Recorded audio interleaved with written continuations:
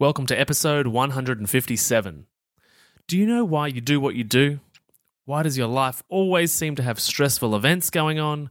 Why do you always default to chips or crisps or chocolate or ice cream when you know they're not good for you? Why does the weight always come back after you finish with the latest new diet? It worked for a while, but it all came back. They often say that the biggest predictor of the future is the past, which, let's be honest, in health, that's neither motivating nor inspiring. But what if you could dissolve the habits and cycles that you have in your life and in your diet that meant you weren't stuck anymore, weren't sick, and weren't overweight? And it stayed that way in the long term. On today's episode, we dive into the balance and polarity of both the universe and your body, and then how to shift what isn't working and know exactly how to rewire neurons that help you maintain healthy new behaviors, healthy eating routines, and daily wellness practices that will last a lifetime. If you're needing some sustainable long-term health solutions, this is a major piece of the puzzle. So, let's dive right in. Welcome to the How to Not Get Sick and Die podcast. You've tuned in because you want to start taking your health seriously so you don't, get sick and die. Here we talk all things health, nutrition, and human optimization. Let's jump into it with your host and resident scientist, Maddie Lansdowne. What's up, my healthy friends? We've got an epic show for you today, and as the year draws to a close, there is no falter in my mission to coach 250 men and women to lose weight and be their healthiest self before the end of 2021.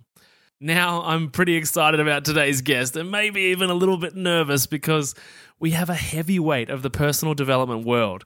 I would like to introduce you to Dr. John Demartini, whom is a polymath and a world-renowned human behavior expert. He has over 4 decades of research across multiple disciplines, and by multiple, I mean literally hundreds. His work has been described by students as the most comprehensive body of work and wisdom of the highest and most valuable order. Dr. Demartini's mission and vision is to share knowledge and wisdom that empowers you to become a master of your own life and destiny. He's an internationally published author, a global educator, and the founder of the Demartini Method, a revolutionary tool in modern psychology. His signature program, the Breakthrough Experience, has been delivered in 64 countries to over 100,000 students to date. Also, Dr. Demartini is the author of over 40 self-development books and manuscripts which have been translated into 36 languages. And you may know him from his work on the film, which you can catch on Netflix, called The Secret. And it's just amazing that he's here with me today on the How to Not Get Sick and Die podcast. A tremendous and warm welcome to the show, John. How are you? I'm doing great, and thank you for having me. Oh, I'm very, very happy to have you. So I would love to just dive into your background a little bit and get some context on who John Demartini is. So as one of the most prolific, globally successful human behavior specialists, I would love it if you could take us back to before this journey began and sort of what was happening in your life that led to the penny dropping, and what was that penny, so to speak? Well, I'll give you the shorter version. I had learning challenges as a child. I was told in first grade I would never be able to read, write, communicate, never amount to thing, never go very far in life because I couldn't read. I had dyslexia and a speech impediment and an arm and leg deformity. Oh. I ended up making it through school with asking kids questions, the smart kids anyway. And that helped me until I was about 12, elementary school. But when I hit the next level, I didn't have those smart kids. We moved into a small town with a small community and ended up dropping out of school, failing and dropping out of school. Mm-hmm. So I left home at 13. I was a street kid. At 14, I hitchhiked from Houston, Texas to California as a long-haired hippie surfer kid. And then down into Mexico. And I wanted to go surfing because I wasn't going to make it in school. I might as well go surfing. And I was pretty good on a surfboard. At 15, I made it over to Hawaii and lived under a bridge and in a park bench and a bathroom and an abandoned car and kept social climbing until I made it to a high quality tent. And I surfed until I was there until I was 18. But right before my 18th birthday, I got a bit of a setback. I nearly died. I had received strychnine poisoning. Ooh. And ended up having my diaphragm stop on me when I was surfing a big wave, almost drowned, and had symptoms of strychnine for quite a while. Wow. In the recovery of that, I was led to a health food store to try to eat quality foods and fast and drink juices and all kinds of things. People told me that would help. That led me to a yoga class where I met a teacher named Paul C. Bragg. And that night, this one man in an hour said things in a way that I never had heard him before and got me to believe that maybe I could overcome my learning problems and someday be intelligent. And I had an epiphany that night that I wanted to learn how to read, learn how to speak properly, and become intelligent, and wanted to be a teacher like this man had done because he was so inspiring. I said, I'd love to be able to do what this guy does, something like that. Mm-hmm. And that turned me on to a quest to eventually go take a GED, high school equivalency, and eventually pass that. So I had me high school, equivalent. Mm-hmm. I then went on to try to go to school. I failed at first. And then I had this real major setback, and I got such a low grade that I almost gave up. And my mother said to me when she saw me crying on the floor and wanting to give up, she said, son, whether you become a great teacher and philosopher and travel the world like you dream, or whether you go back to Hawaii and ride giant waves, or you return to the streets, I just want to let you know your father and I are going to love you no matter what. And the unconditional love that she had in that moment inspired me, brought tears to my eyes. And my hand went into a fist. I looked up and I saw the vision that I saw the night was with Paul Bragg standing in front of 1 million people speaking, which is painted in my office today. Wow. And I said to myself, I'm going to master this thing called learning and reading and studying. I'm going to master this thing called teaching and healing and philosophy. And I'm going to do whatever it takes and travel whatever distance and pay whatever price to give my service of love across the world. And I'm not going to let any human being stop me from this, no, not even myself. I got up, I hugged my mom, I went in my little bedroom. I got the dictionary out and I started memorizing 30 words a day until my vocabulary was growing and strong enough to understand the meaning in words. And I started passing school. And then I started rising in school. And then I just was, every day I was working what worked, what didn't work, and learning. And I just kept refining what I was doing until I went on to be, a highly adept student and a scholar and a polymath. And here 49 years later, I research, write, travel, teach every day. I read every day, I write every day, and I travel every day, and I get to be with you today. And so this has been a dream since I was 17, and I'm 67 now. Well, you definitely mastered the intelligence piece, so I'm glad that somebody caused you to believe that was possible. So I'm curious, you said in there that you felt that your mission and part of that mission was spreading love and healing. So you became a doctor of chiropractic, is that correct? Yes, I went pre-med in school because that's what they had. Mm-hmm. That's all they had. And then but I was never really keen on the idea of, giving people drugs or taking away their organs. I had this sense that there was because Paul Bragg was a naturopath, I had this natural approach interest. I had more of an interest on nutrition and psychology and natural healing. And I just felt like that was more my path, even though there was only pre-med school. And then I came across the book called The Chiropractic Story when I was hiking in Peru in 1975. Right. And I went, there it is. And so I chose that as a pathway. And I remember I was in the Pre-Med Honor Society with Dr. Kaminsky, and I remember telling her I'm going to be a chiropractor. And she asked me, what medical school are you want to go to? And I said, I'm not going to medical school. I'm going to chiropractic college. And she was just, what? How dare you do that? You're one of the brightest students we got in the class now, and you're going to do that? And I knew at that time that I'd made the right decision. I just knew the way she responded. I said, this is not bad. Because I just felt like there were two schools of thought in Greek philosophy when it comes to healing. There was the Gnidian school, which was external, that the cause of all illness is outside you and the cause of all solutions is outside you. And there was a Cone school that was, it's all inside. It's your perception, your decisions, and your actions. And that was the one that I felt empowered people instead of taking away their power. So that was the one I chose. And I'm so grateful that I went that path. I learned so much in that pathway that I use today that and helped, so many, a lot of people as a result of doing that. So I'm grateful for that. Yeah, amazing. I'm curious. So for myself, I originally started working as a scientist in a cancer hospital, and for me, I would go walk through clinic, walk through the hospital every single day, and realize that. And it didn't take very long for me to realize that no one was talking about the cause of disease, and that almost everybody was overweight. And observing that fact, I then became a nutritionist, and then realized that everybody basically knows what to eat, that it's actually the human behavior and the human psychology piece that people need help with. That was the journey that I have been on and I'm very much still on. Is that what happened with you with chiropractic? Did you go into chiropractic and then realize, they don't need help with the physicality, they need help with the psychology? Well, when I was in chiropractic, I was already into the psychology. I already started on that journey.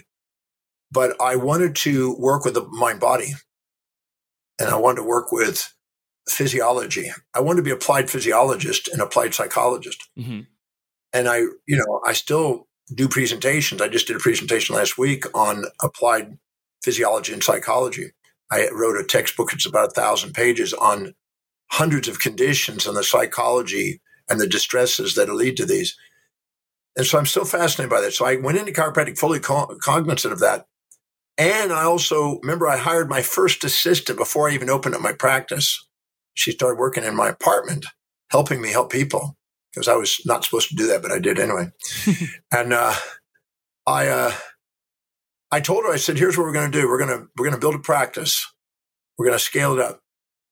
Then I'm going to be teaching people how to go and do clinical work and teaching people how to do that. And I'm going to then travel around the world. I told her that. I knew that from the time I was 17, I was going to travel the world and teach. But I wanted to understand the physiology and be able to put it in practical application too. And exactly at the time I scheduled, by 1983, I was already scaled up my practice. In 18 months, we went from a simple little office of 970 square feet with just one assistant, her, to 5 doctors, 12 staff members, and a 5,000 square foot office 18 months later. Wow. So I scaled it up. And then everybody wanted to know, what on earth have you done and how did you do this? And that led me to speaking to conferences in different health fields. And because I had clinical application and also some business comprehension at the time, I devoured that. That led me to speaking to more and more audiences and eventually outside even the health profession, because the health profession that I was in was only 100,000 doctors. And then all of them together was less than 1 million. And I go, I'm here to reach billions of people, not millions. So I decided, let's go. Let's get out and hit every industry with the same principles that will apply to application in your own mind and your body and also in helping a business. Because the same principles that apply to physiology and master that also apply to organizations. The same negentropic forces of life are essential for a business organization. Same exact principles are there. So I've been blessed to work in governments and corporates and individuals and sport teams and you name it. And from that world of health, and obviously your practice growing so rapidly, what was different about the way that you delivered that chiropractic care or the care that your workplace delivered? What was different about what you did compared to the conventional? Well, when I first opened up my practice, I realized I was doing a whole lot of stuff. When you got one assistant, you're doing most everything except for what they're doing. And I realized that, I went to nearly 10 years of college to do this. Some of it just seemed like I was majoring in minor stuff. And I went out and got a time management book called The Time Trap by Ellen McKenzie. And I read that and dog-eared it and underlined it. And I created a tool, a form that I still use today for companies all over the place. And I made a list of everything I was doing in a day, every detailed action I did in a day over about a 3-month period. What might I do in a day for those 3 months? And I made a list of it, personal and professionally. home and at office. And then I made next to it, I put down how much does it produce per hour? What is the actual productivity? Because if I'm not helping anybody, it's not producing, and people aren't going to pay for it. I'm just doing a bunch of stuff that's not producing. Mm-hmm. And then I made a list of that and I prioritized it. Then I made a list of how much meaning does it have, a 1 to 10 scale, and I prioritized it. Then I put down how much would it cost to hire somebody to do that at the same standard. And then I prioritized the spread between what it produced versus what it would cost. And then I looked at how much actual time is actually spent. And then I finally prioritized that. And then I broke all that into layers, and I hired people and delegated all the things underneath and got on to doing the absolute highest priority thing, which was for me, getting out and leveraging myself through speaking on radio, television, media, newspapers, and getting messages out there so I could reach larger numbers of people. And then engaging through education, them to want to take care of their life. And then we generated, lots of patients that way. And that's when I hired all the doctors. And then I was training people on health, and I was training doctors on how to manage health and educating them on all my methods and principles and, from nutrition to physical things, and just kept growing from that. And that's what scaled it up. And I was on a relentless pursuit of serving ever greater numbers of people. And I'm still on that pursuit today, just as inspired today about that as I was then. And except now my vehicle for healing, I'm still in the healing arts, but I'm now healing organizations, governments, whatever might be needing some sort of healing, individuals or groups, doesn't matter, because the same principles are there. So that's why I'm still a healer and teacher today. And I think a healer is a teacher anyway. Yeah, absolutely. I think that's you made a comment in there before that was that our businesses and organizations reflect our physiology, and I'm curious to understand your perspective on in this. Why do you think in this world we went down the path of externalization, externalizing the problem, the pill for an ill pharmaceutical model that I'm not wrong or nothing's wrong with me, it's wrong, something's wrong with the environment. Why do you think that has been the main narrative for, I guess 150 years that mainstream medicine has been driving that message? Oh boy, that's a great question.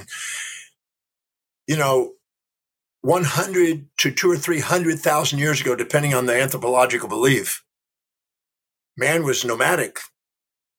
And he found that he and she found, men and women or whatever your androgyny is today, they found that working individually you didn't survive as easy if you worked with groups. So small clans were built and families were built.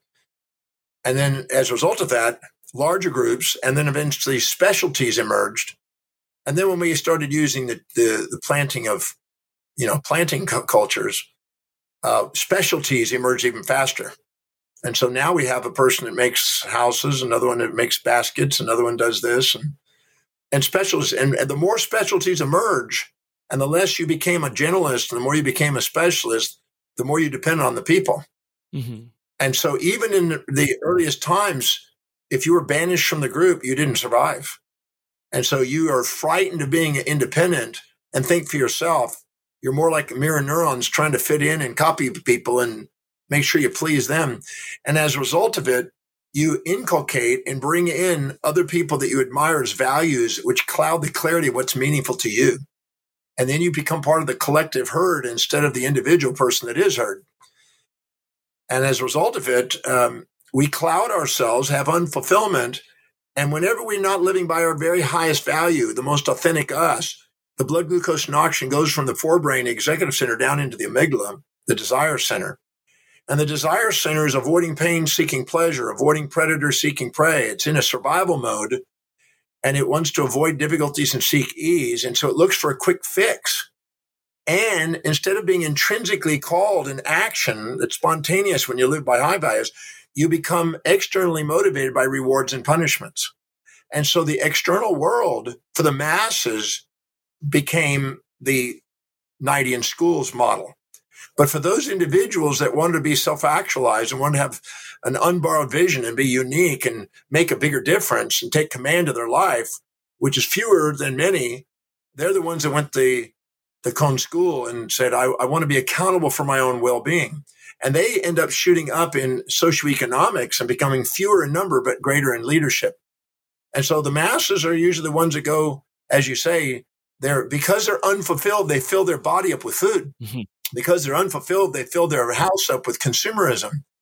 And those are symptoms of unfulfillment manifesting because they're trying to be somebody they're not instead of authentic, inspired by who they are.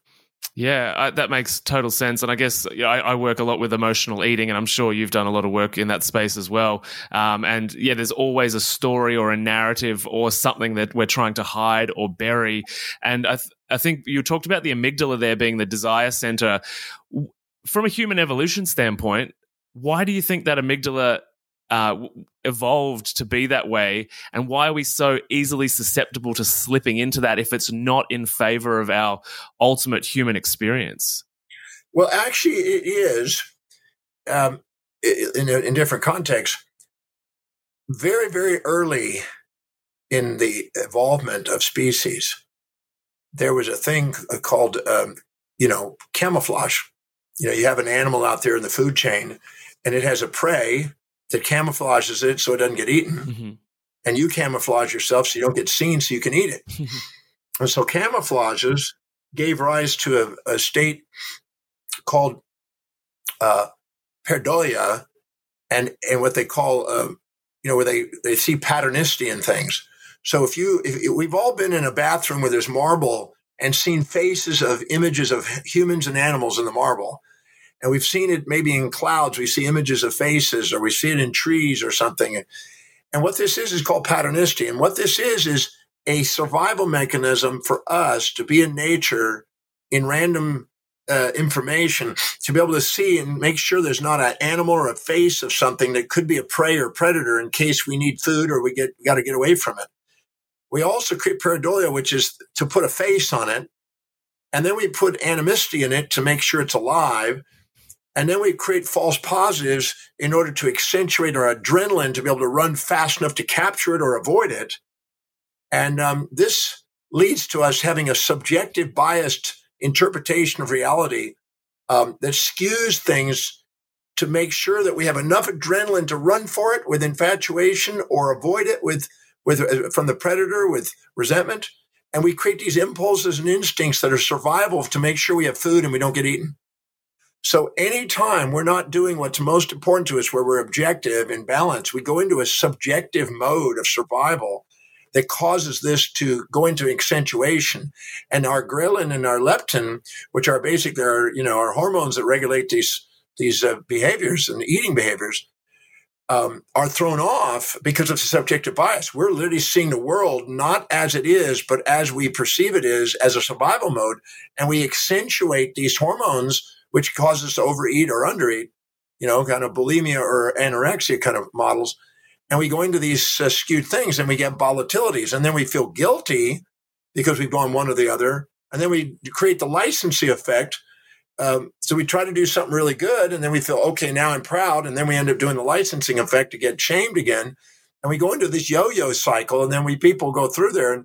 And then if you now add the idea that, well, if a cause is out there and the cause is out there, the solution is out there, it's like a religion, you blame the devil and you look for a savior all the time. And there's the magic bullet, the magic pill that's going to make it all better. And, but the real truth is, unless we go and live by our highest values, what's most meaningful, unless we go back into objectivity where it calms down the amygdala with glutamate and GABA, it calms it down and mitigates the volatilities of it, we're not going to have a stable mindset and a stable eating set and have an objective view on it so we realize there's nothing to be threatened by. Most of us are living in a distress level. And anything we infatuate, we fear the loss of, and anything we resent, we fear the gain of. And so we live with these fears and survivals instead of actually mastering our life. And any area of our life we don't empower, we increase the probability of going into our amygdala. And if you don't educate yourself on how to empower your life, you're going to be overpowered by the world around you and going to be externally driven. Yeah, absolutely. I know from just absorbing your content for years now that you talk a lot about accepting the fact that there's pros and cons, there's good and evil within us, within everything. And I've had a psychologist on the show before who used to work in the 90s, the 80s and the 90s with food manufacturers when they were changing their packaging to resemble fruit in nature. He was a part of that psychological thinking. And then after being a part of the sugar industry in what you could maybe term its most evil years, but he became obese and realized, oh wow, and now he runs binge eating and sugar addiction programs. So I'm curious, these people in our society that take advantage of people falling into this amygdala state or defaulting to this amygdala state, are they the evil in our world, or are they opportunists, or like, why are we so susceptible to being taken advantage of? And you could even argue, and whilst there's good and evil in everything, the world right now is experiencing the push with like vaccinations and COVID and the fear response that is being injected by governments around the world into people responding from their amygdala to grab medications and behave in particular ways. So these people that are at the top of the food chain, or at least in a capacity or in a place to be able to control people, is that the evil of the world presenting itself? Well, there's no evil and there's no good, ultimately. Mm-hmm. As John Milton says, you make a heaven out of a hell or a hell out of a heaven. This is all fabricated in human minds based on what they think is going to support or challenge your survival. Mm-hmm. It's not inherently anything. It's just what you make it.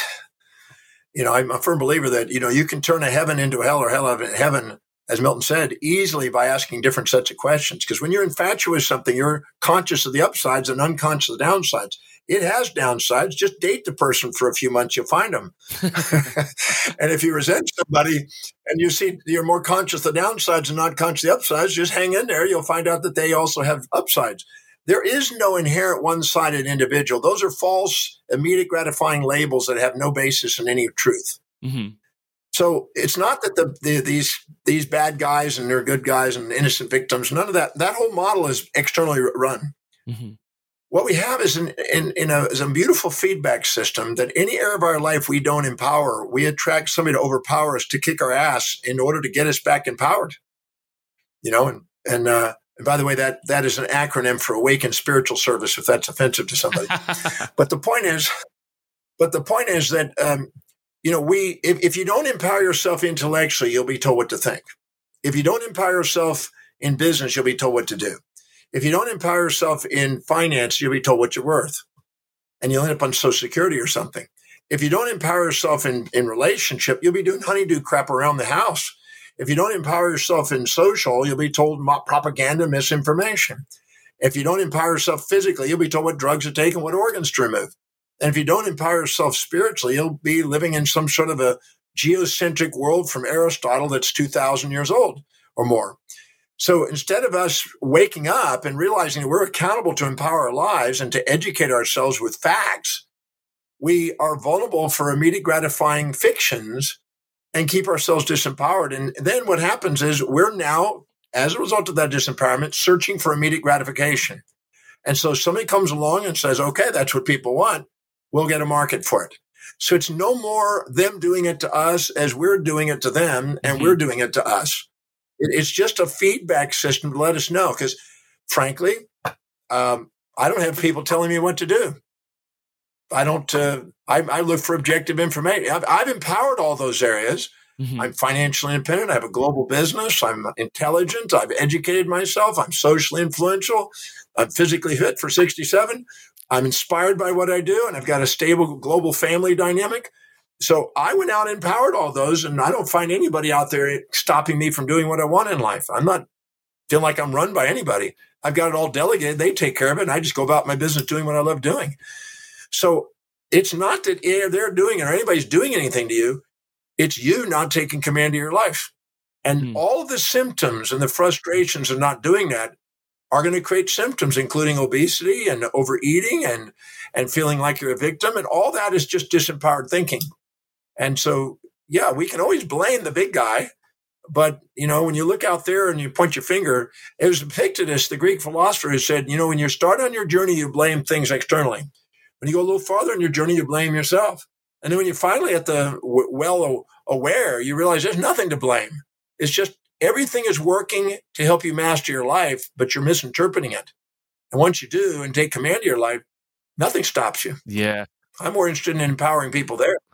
Yeah, no, that makes perfect sense. If people are screaming for an external solution, the person that provides that solution is likely going to create a solution that serves their highest self best. Both people are trying to get what they want. Yeah. Both are wanting their immediate gratification. And when Microsoft, I've gone around the world and asked, how many of you ever used Microsoft Windows? Every hand goes up. Every hand goes up in the world, around the world, on Microsoft Windows almost. Well, no wonder he's a billionaire. He found something that everybody benefited by. Mm-hmm. Now, the question is what you're selling benefiting people? That's the question. Is it got more advantage and disadvantage in their perception? And is there long-term effects of that? That's what nature eventually finds out. Oh, now we find there's long-term disadvantages. And eventually that levels the playing field. And what makes profit sometimes loses profit when all of a sudden it finds out, well, there's now side effects or whatever. So nature automatically accounts for this and edits things that aren't long-term ultimate advantages of evolution, of human development. So, I'm not going to blame the pharmaceutical companies or the governments on that, because frankly, they don't run my life. I make connections and learn how to do politics and learn how to do things and everything else to get what I want in life. And so I have nobody to blame out there. I haven't found anything stopping me from empowering all 7 areas of life. That's why I try to teach people how to do it. And the ones that do it, they get the same results. Mm-hmm. So it's not out there. It's what you decide to do with what's out there. You have control of your perception, decisions, and actions. That's it. So take command of your perceptions, balance them out. Take command of your decisions, act wisely. Prioritize your life, fill it with high priority things. You'll get in your executive center. You won't go in your amygdala. You won't be vulnerable for immediate gratification that people are selling you the fantasy of one-sidedness. So picture this, right? Unlocking your potential, conquering emotional eating, and gaining insights directly from a health and nutrition expert such as myself.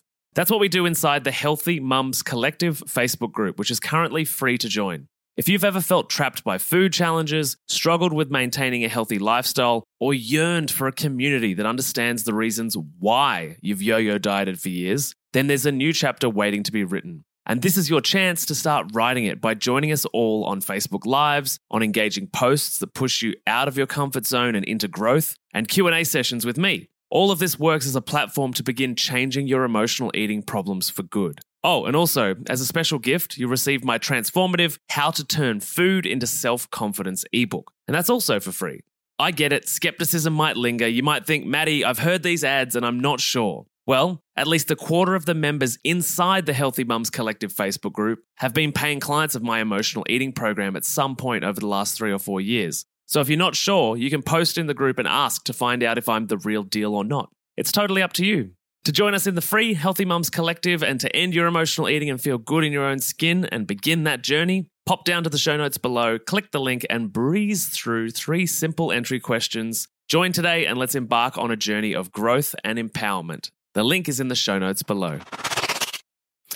That's coming back to that, or the 7 areas of life, and obviously my bias is obviously going to be towards health in this particular conversation, but a lot of people have challenges with that emotional eating piece, with especially after a year and a half of lockdown, and maybe this is the first time they've been introduced to your concepts, and maybe they've even got some illnesses or disease going on. So where would people start to begin to find out their value system in order to be able to make different changes in the relationship with food, nutrition, health, and begin dissolving the health complications that they might have right now?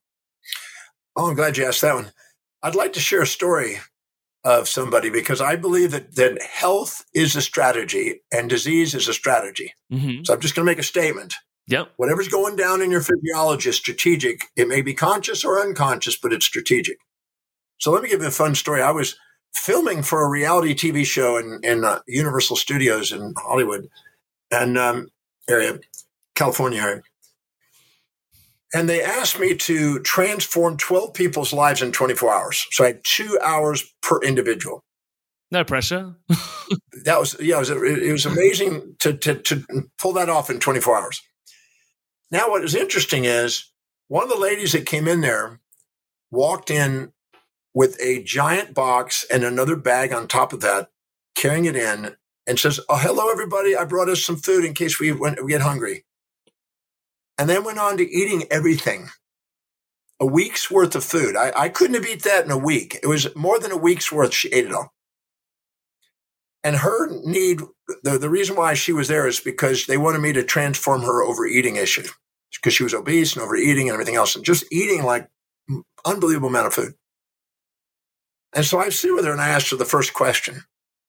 Okay, what's the benefit you're getting out of eating? And she says, it's killing me. Look at me. I'm overweight. I can't do that. I stop. It didn't answer my question. What's the benefit you're getting out of eating? I can't think of any. I don't know any. I don't know. I just stop. What's the benefit you're getting out of eating? Every decision a human being makes is based on what they believe will give them the greatest advantage or disadvantage at any moment in time. So somehow in your strategic mind, there's more advantages in keeping weight on and eating than there is not to. So what's the benefit you're getting there? So you become cognizant of the unconscious motives you're going to be spinning your wheels. And after 10 times of going back and forth with her and her dodging it, she finally said, okay, everybody in my family is large. If I'm not large, I don't feel like I'm part of my family. There we go. Okay. And she got a little watery-eyed. Let's write that down. Then I said, what else? My sister, when I was young, was bigger than me and pushed me around. And I swore I would never be smaller than her so she could never push me around again. Good. Write down. What's another benefit? She said, Then a big one came. A huge one came. She said, a number of years back, when I was just turning around 1920, I went on a really strange, fasting almost situation where I lost 45 pounds. And I could have lost 145 probably, but I lost 45 pounds. I started getting a bit of a figure.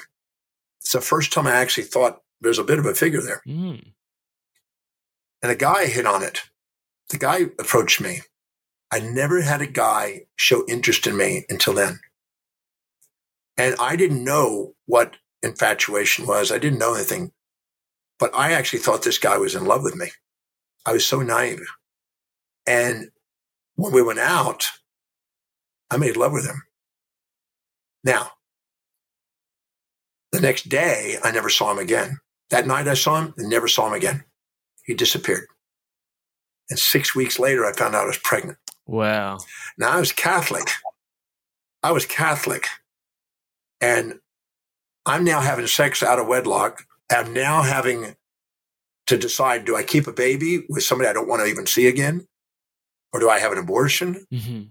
I had the toughest, most scary decisions in my life. And I was surrounded by everybody with all kind of belief systems and guilt trips and this and that and all that. And I finally got an abortion. Wow. And she said, and I've probably felt guilty all my life about that. And I swore I would never be put in that situation again. So I made sure I never lost the weight again. I said, now we're getting somewhere. That's the third or fourth benefit. What's another benefit? Well, I'm involved in, believe it or not, presentations. And from the boobs up, I look pretty good. I got beautiful thick hair and nice boobs, and they're down. So when I'm on television, I'm only showing from the boobs up. But if I lose weight, my skin sags, my arms start to sag, my skin is too loose. And so I make sure I don't have sagging skin. I keep my skin firm, and the only way to do it is keep eating. Right. And we went through, and I made her answer that 75 times. And we wrote down stars next to the ones that brought tears to her eyes. Because then she realized deep down inside, at the very end of this list, she said, I really don't have an intention of losing weight, do I? I said, not with the perceptions you have currently. There's no way. Because you perceive there's more drawbacks and more pain associated than pleasure if you were to lose weight. She goes, okay. She was humbled.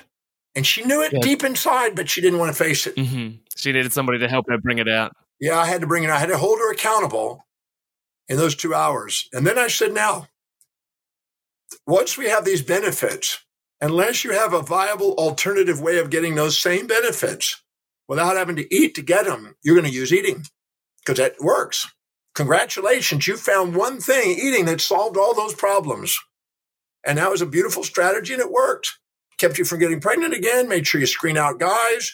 It made sure you get your job position. You focused on your hair and your boobs. Then you still started your family. So how do we stay part of the family without having to eat?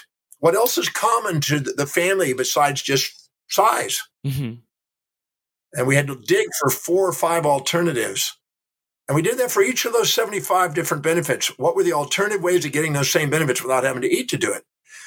Then we identified what her values were, her hierarchy of values, the thing that's most important that she spontaneously does, because that's what takes you in the executive center to govern you.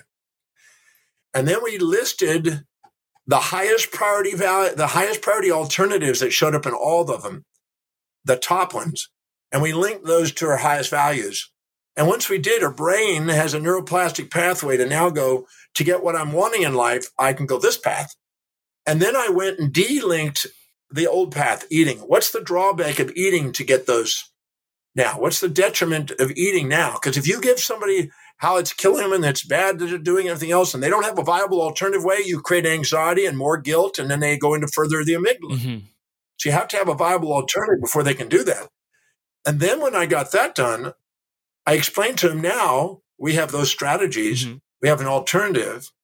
We stacked up the benefits. We literally stacked up the benefits of doing the alternatives more so than the other, because that way the neuroplasticity goes in that new path. It's like an operant conditioning. Then we go through and find their subdiction. I've not ever seen an addiction to something without a subdiction.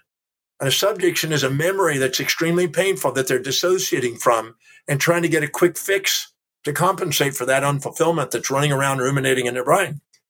And this was the issue with the abortion and the baby. And so we had to go in there and clear that, and all the authorities of all the hypocritical individuals that have imposed ideas on her that live in a moral hypocrisy, we had to clear that. And that was another little project that took more than I had my time for there.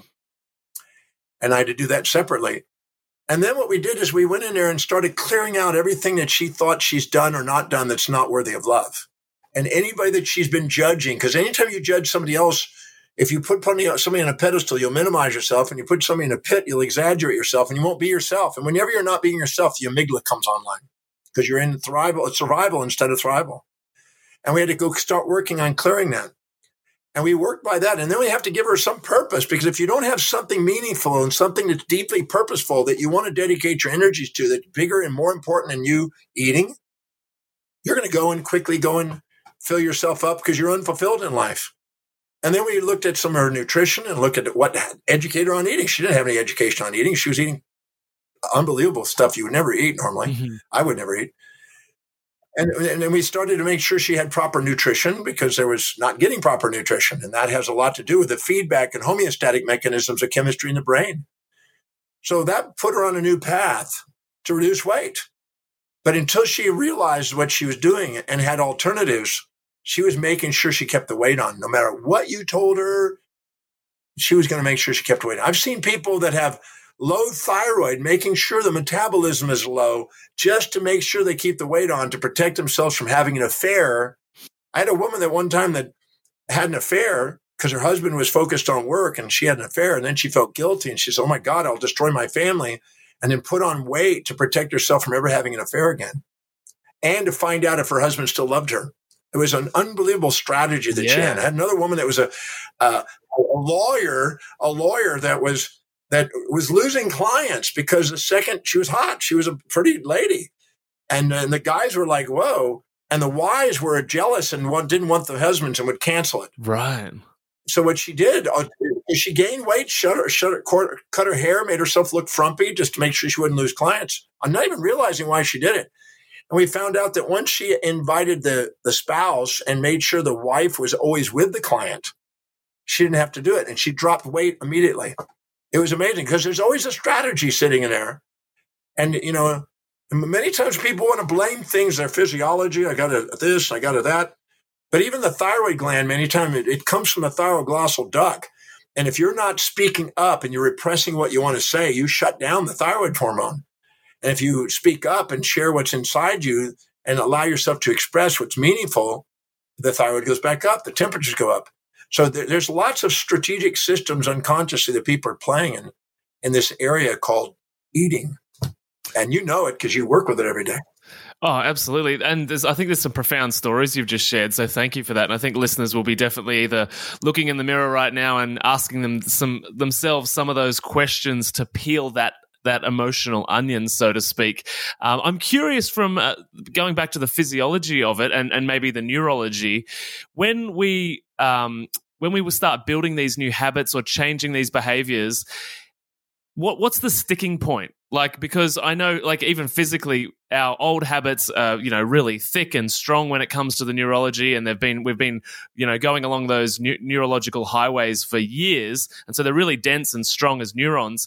And then this new idea, as logical and intellectual as it makes sense to be, practicing can actually feel quite difficult because those neurons are so thin and so new and so unfamiliar to both our body and our identity. So what's the sticking point to get people to that crossroad and not default into that amygdala response and then continue down the path that is so unfamiliar? Well, there's a thing called a Hebbian rule in neurology. And the Hebbian rule that anytime two neurons fire together, they tend to wire together and they tend to myelinate more each time they're firing. Mm-hmm. And so the survival neurons are larger in diameter, and because they're there for emergency, they fire quicker than the executive function ones. So when you myelinate new pathways, you can't just come up with this is the benefit and that's it. I've sometimes put 200 links, 200 benefits in place, and just keep myelinating until they get tears of gratitude on that new path. And I keep myelinating again.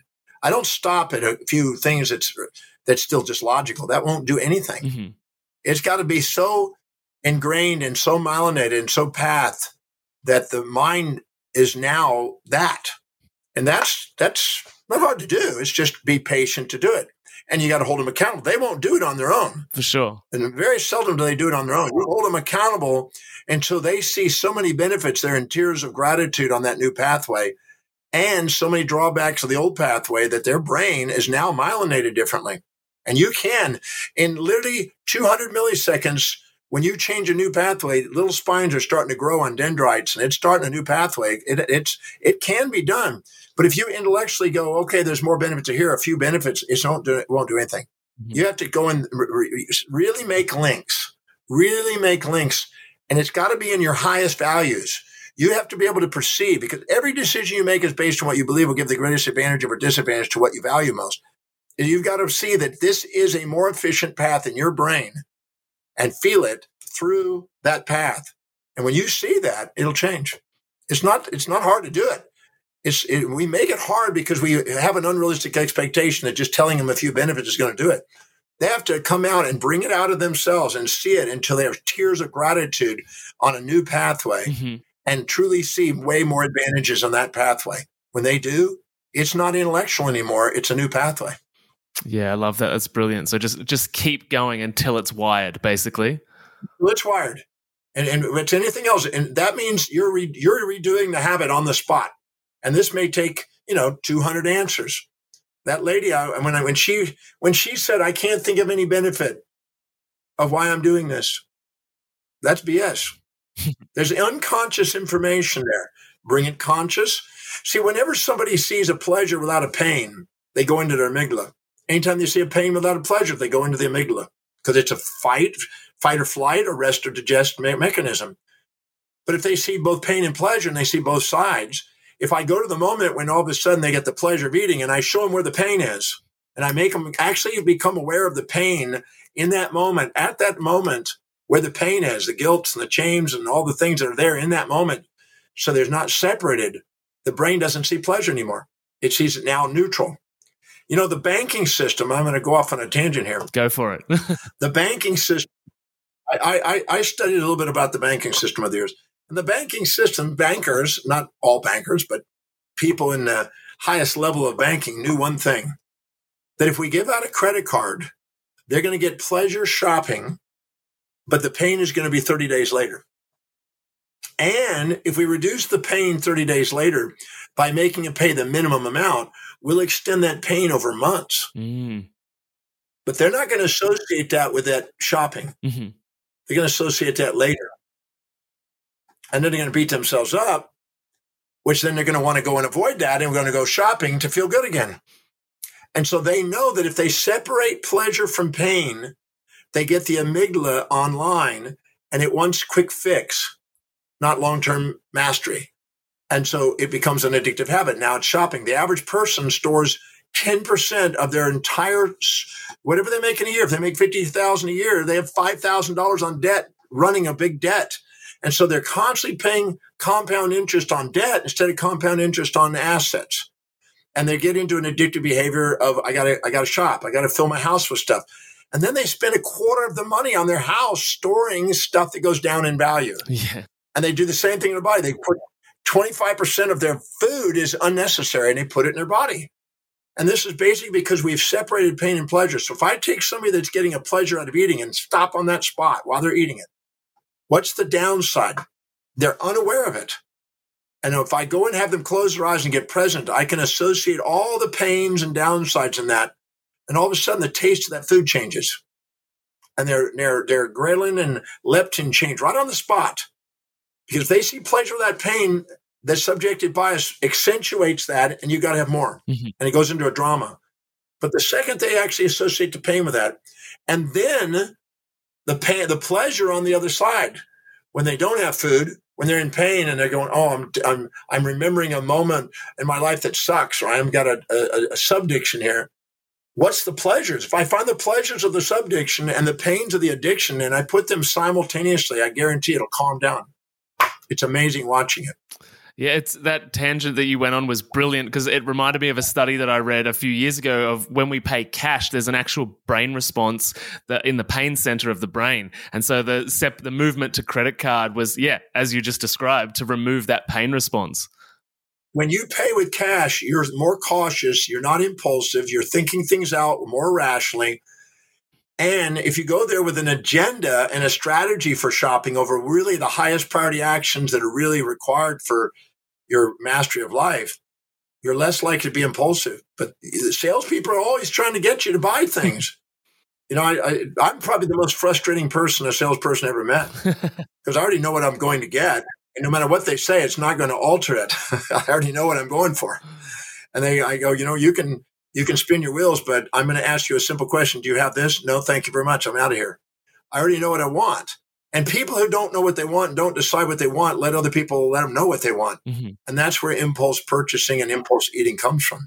And the smells, when there's cinnamon shops in malls, right, that have sugar and cinnamon smelling off, and people go, oh my God, I got to have that, whatever that is. And that's impulse. That's an animal impulse. That's nothing more than a Pavlovian reflex that you've made after yourself because you assume there's a pleasure without a pain. But then there's always, oh my God, I feel guilty. And then but you're not you're separating them. It's when you put those together that you actually have governance over yourself again. The second you separate pain and pleasure, you automatically give your amygdala power. The second you put them back together again, you give your executive center the power because you're now objective, not subjective. Using the method that you just talked about before with rewiring that woman's eating habits, could you do the same thing to rewire the pain response to your credit card? Yep, same thing. Yeah, great. What I do is I actually go in there buying it. What's the downside? They can't see any. Look again. Why? Well, I know this. When I was 23 years old, I started writing a book. 24, I finished it up. On the illusional basis of men's health and disease. It was how perceptual illusions led to vicious cycles and dramatizing cycles that lead to runaway physiology and illness and entropy, breakdown. And I realized that nobody ever perceives something without a contrast. And Wilhelm Wundt, who is a father of psychology, said that there were sequential contrasts and simultaneous contrasts. Sequential contrast led to the amygdala and simultaneous contrast led to the executive function. And one led to feeling and emotion, and one led to rational, meaningful actions and logic. And so if you see both sides simultaneously by asking, they're there, but you're unconscious of it. Because when you're infatuated, you're unconscious of the downside. When you're resentful, you're unconscious of the upside. So anytime you associate a pleasure without a pain, you're lying to yourself. Mm-hmm. Or a pain without a pleasure, you're lying to yourself. Because everybody's had a thing that they thought was terrible, and a day, a week, a month, a year, or 5 years later, they look back and they go, thank God that occurred. Yeah. But you didn't have that. You had the wisdom of the ages with the aging process. The key is to have the wisdom of the ages without the aging process. And the aging process is nothing more than the separation of pain and pleasure in the human mind. Out of curiosity, dissolving that either the overwhelming negative or the overwhelming positive in a situation and neutralizing it, does that make life underwhelming because you don't have these highs and lows, these peaks and troughs? No, you're whenever you got a perfect equilibrium. I've been teaching the breakthrough experience 1,135 times around the world, 66 countries, 100,000 people I've taken through there. When I show them the science of this and take them through this, they transform polarized emotions where they're ungoverned. Because when you're infatuated, you can hardly sleep at night. You're preoccupied by it. When you're resentful, you can hardly sleep at night. You're preoccupied by it. You're run externally by misperceptions. But when you actually balance those, you bring out gratitude because you see a hidden order in what's happening. Mm-hmm. Love, because love is a synthesis of these pairs, right? When you infatuate somebody, you're not in love with them. When you're resentful, somebody, you're not in love with them. When you love them, you see both sides. And when you're grateful and loving, you're also more inspired because you realize nothing's running you and stopping you now. You're not distracted. You're grateful. You're loving. You're inspired. You're now enthused. Enthusiasm, as St. Augustine said, was where the will of God was equilibrium. When the will of man matches the will of God, he's graced by the presence of the divine. That was a theological feeling. So you're really inspired. And you're more certain, not wavering with emotion. And you're more present. Because you've extracted out space and time for the mind, separating pain and pleasure. Anytime you separate pain and pleasure in time and space, you get the existential illusion. The second you integrate it back, you're in the essence of your own being. So you end up with more gratitude, more love, more inspiration, more enthusiasm, more presence, and more certainty, and gives you leadership, and it gets your executive center functioning. And those are people that go and lead and do amazing things because they have self-governance. So you're not going to be indifferent. You're not going to be flat. You're going to be inspired. And I've taken people through and I've demonstrated and proven it to them. And I've asked them, if you have a choice between this new state and the high you got, which one's really more powerful? Every single case, they'll say, I just experienced this inspired state. Way more fulfilling than immediate gratifications eating something. Yeah, and so I guess for all of the listeners that are loving what you're talking about and resonating with what you're saying and knowing they might need to dive into this stuff, where can they find you online, your courses, your programs, your work? Well, to find me, it's simple. Just go to drdemartini.com, DRDEMARTINI.com. And on there, they can do a value determination process to help them be more objective and clear on what really is important in their life. It's free, it's complimentary, it's private, the value determination process. Or they can just go on the media. There is literally hundreds of radio, television, newspaper, magazine, podcasts on there that they can just learn from. There's YouTube videos, there's live programs, there's products if they want them. You know, they could spend the rest of their life. They're almost going to have to be a Buddhist believing in reincarnation just to keep up with what goes on in my website. They're going to keep busy for the rest of their lives. Well, it's a very good way to keep busy, I would say. So I just want to thank as well and send out some gratitude to Emmanuel Anthony, that is one of the DeMartini Method facilitators, whom was kind enough to put me in touch with you. And I did a show with him on mental health, and we talked a little bit about depression and suicide on episode 123 of this show. John, I'm so grateful for your time and your energy and sharing your wisdom with myself and the audience. And just before we wrap up, I would just love to ask you, what is one piece of health information that you wish more people knew about? Well, everybody who's maybe listening to this right now, tonight, go stand in front of the mirror, whether you're in clothes or not, and say, no matter what I've done or not done, I'm worthy of love. And don't stop saying that until it really goes in. Because as long as you compare yourself to other people and put them on pedestals or pits and don't put them in your heart, you're not going to put yourself in your heart. It's time to.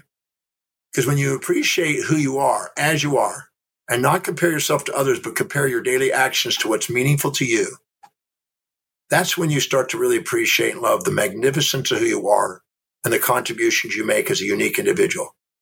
We're not here to live in anybody's shadows or be second at being somebody else. We're here to be first at being ourselves. And the magnificence of who you are is far greater than any fantasies you impose on yourself. So no matter what I've done or not done, I'm worthy of love. Start loving yourself, appreciating yourself for your magnificence. That's a beautiful way to wrap up. Thank you so much, John. And for everybody listening, all of John's links and everything you need to access the value system and his programs and books will all be in the show notes below. So just scroll down once you're done here and jump into more of John's content. John, thank you so much for your time. I'm very grateful, and there's always an open invitation to come back and have more conversations. So thank you for being here. Anytime. Just let us know. Love to. Thank you. Amazing. Thanks so much, John. See you later. Yep. Thank you. Thanks for listening to the How to Not Get Sick and Die podcast. If you love this episode and health information is your thing, then please consider subscribing to the show. And when you're done, head over to iTunes, Google Podcast, or whichever app you use, and we'd be grateful if you could leave us a 5-star rating and write a review sharing your opinion on the show, as it really helps the podcast grow. Thanks so much, and I'll see you on the next episode.